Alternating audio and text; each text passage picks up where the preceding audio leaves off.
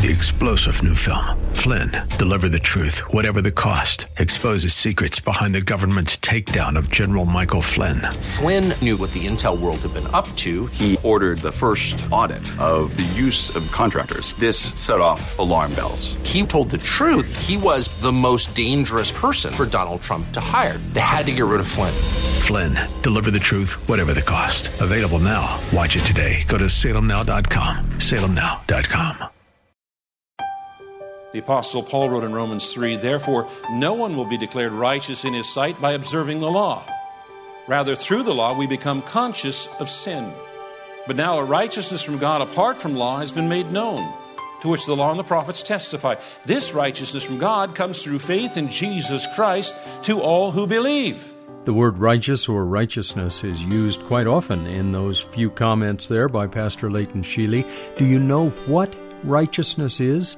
Well, he described in the last broadcast that it's a turning away from, a reversing course, turning from your own desires to God's plan for your life.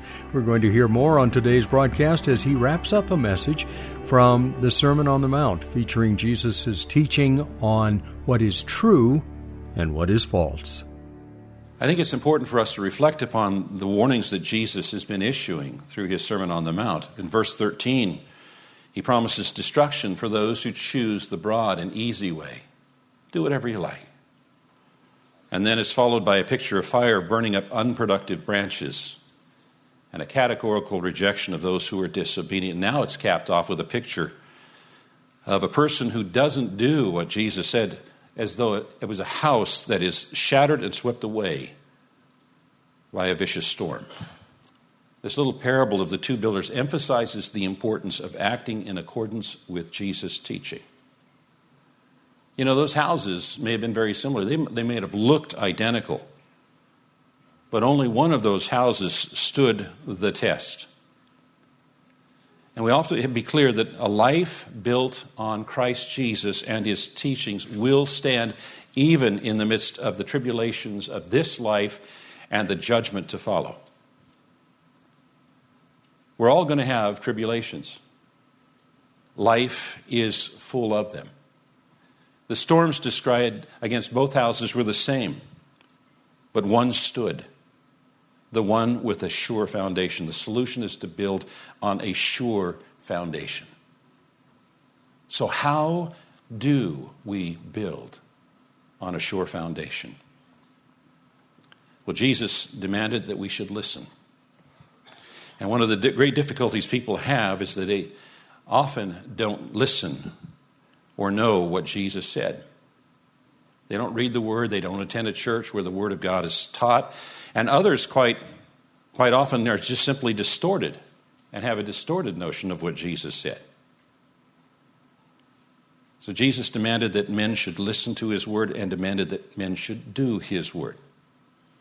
Because knowledge only becomes relevant when it's translated into action.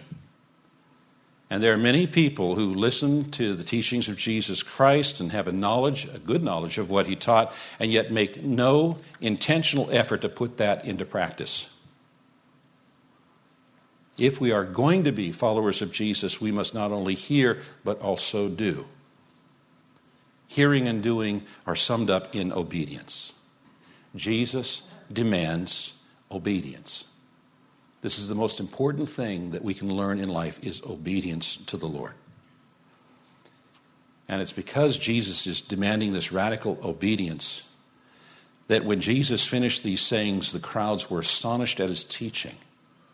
For he was teaching them as one who had authority and not as their scribes. He was requiring radical submission to his rule as Lord of God's kingdom. And he claimed that he alone was going to decree who would and would not get into that kingdom. But Jesus not only spoke with authority, he also acted with authority.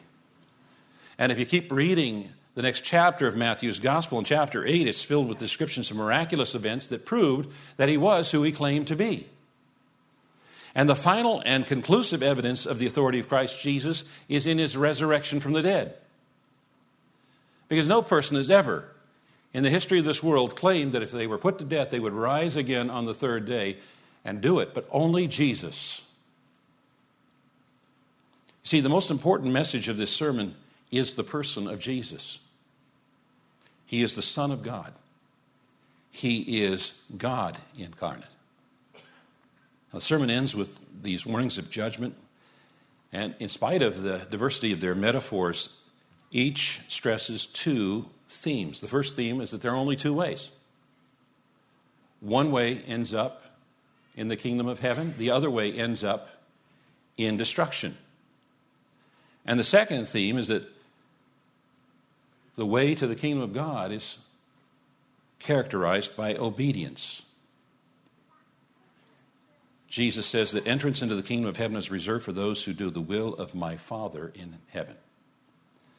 Now, we hear the words, do the will of my Father in heaven. One of the things that might happen to us is we're immediately thinking or interpreting that phrase as referring to the law, God's law. And so we're thinking here that Jesus is telling us, we just got to try harder to measure up to the law. We just got to work at it harder. And if you think that Jesus here is telling us, try harder, you have missed the whole point of the Sermon on the Mount. Because throughout the Sermon on the Mount, Jesus' demands far exceed our ability to deliver. In the previous chapter, chapter 7, Jesus talked about murder.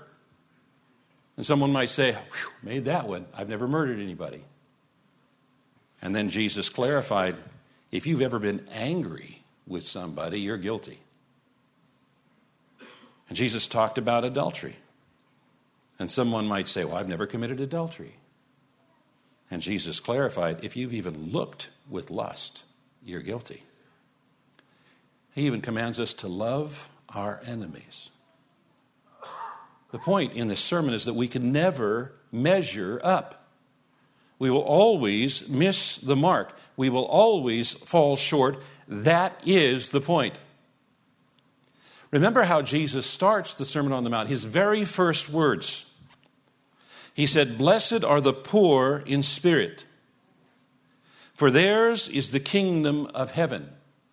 Remember we studied that verse. Poor means, we have no concept of how poor means.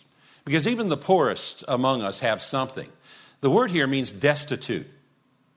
They don't have anything. Nothing to trade. Nothing of value. They come to Jesus totally destitute. We have nothing to offer. We don't have our doctrine to offer. Lord, Lord. We don't have our works to offer. Didn't we prophesy in your name and cast out demons in your name and do mighty works in your name? We have nothing. We don't come saying, man, God, you are sure lucky I chose to be on your team. Instead, we come, God, be merciful to me, a sinner. We cannot achieve righteousness through keeping the law. The Sermon on the Mount is not intended to press us to despair or self-salvation. It's to press us to Jesus, our Savior and Lord.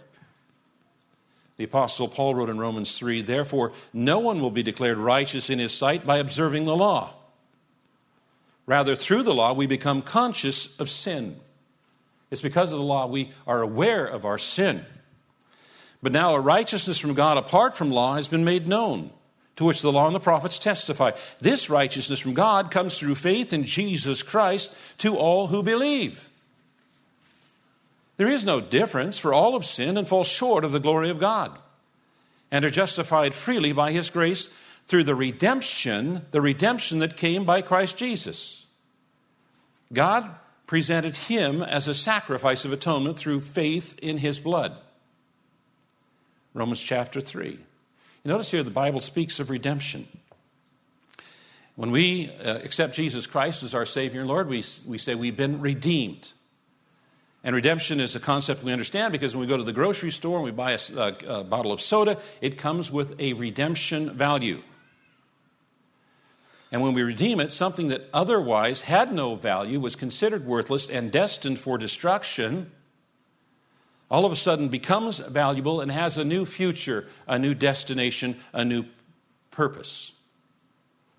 All because someone was willing to purchase it. We were destined for destruction.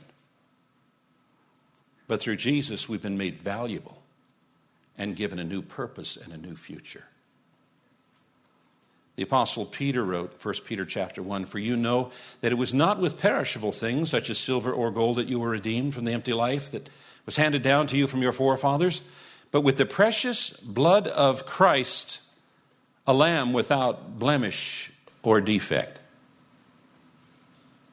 We've been redeemed by the blood of the Lamb. God has given us an incredible gift. Salvation by grace through faith. And Jesus says if we come to him, he won't reject us. Jesus said, "All that the Father gives me will come to me. And whoever comes to me, I will never cast out. For I have come down from heaven not to do my own will, but the will of him who sent me. And this is the will of him who sent me, that I should lose nothing of all that he has given me, but raise it up on the last day. For this is the will of my Father, that everyone who looks on the Son and believes in him should have eternal life, and I will raise him up on the last day. This is the will of my Father, that everyone who looks upon the Son and believes in him should have eternal life." That's the will of God. So are you truly a Christian? The answer to that question doesn't depend upon your intellectual beliefs or doctrine, Lord, Lord, nor upon your good works. Did we not prophesy in your name, cast out demons, do mighty works? But rather in your relationship to the Lord Jesus Christ. It's not what you know, it's who you know and who knows you. Have you ever asked him to be your Savior, to enter your life and be your Lord and King? To seek a righteousness that is not of yourself, but of God. Jesus said, "Blessed are those who hunger and thirst for righteousness, for they will be satisfied."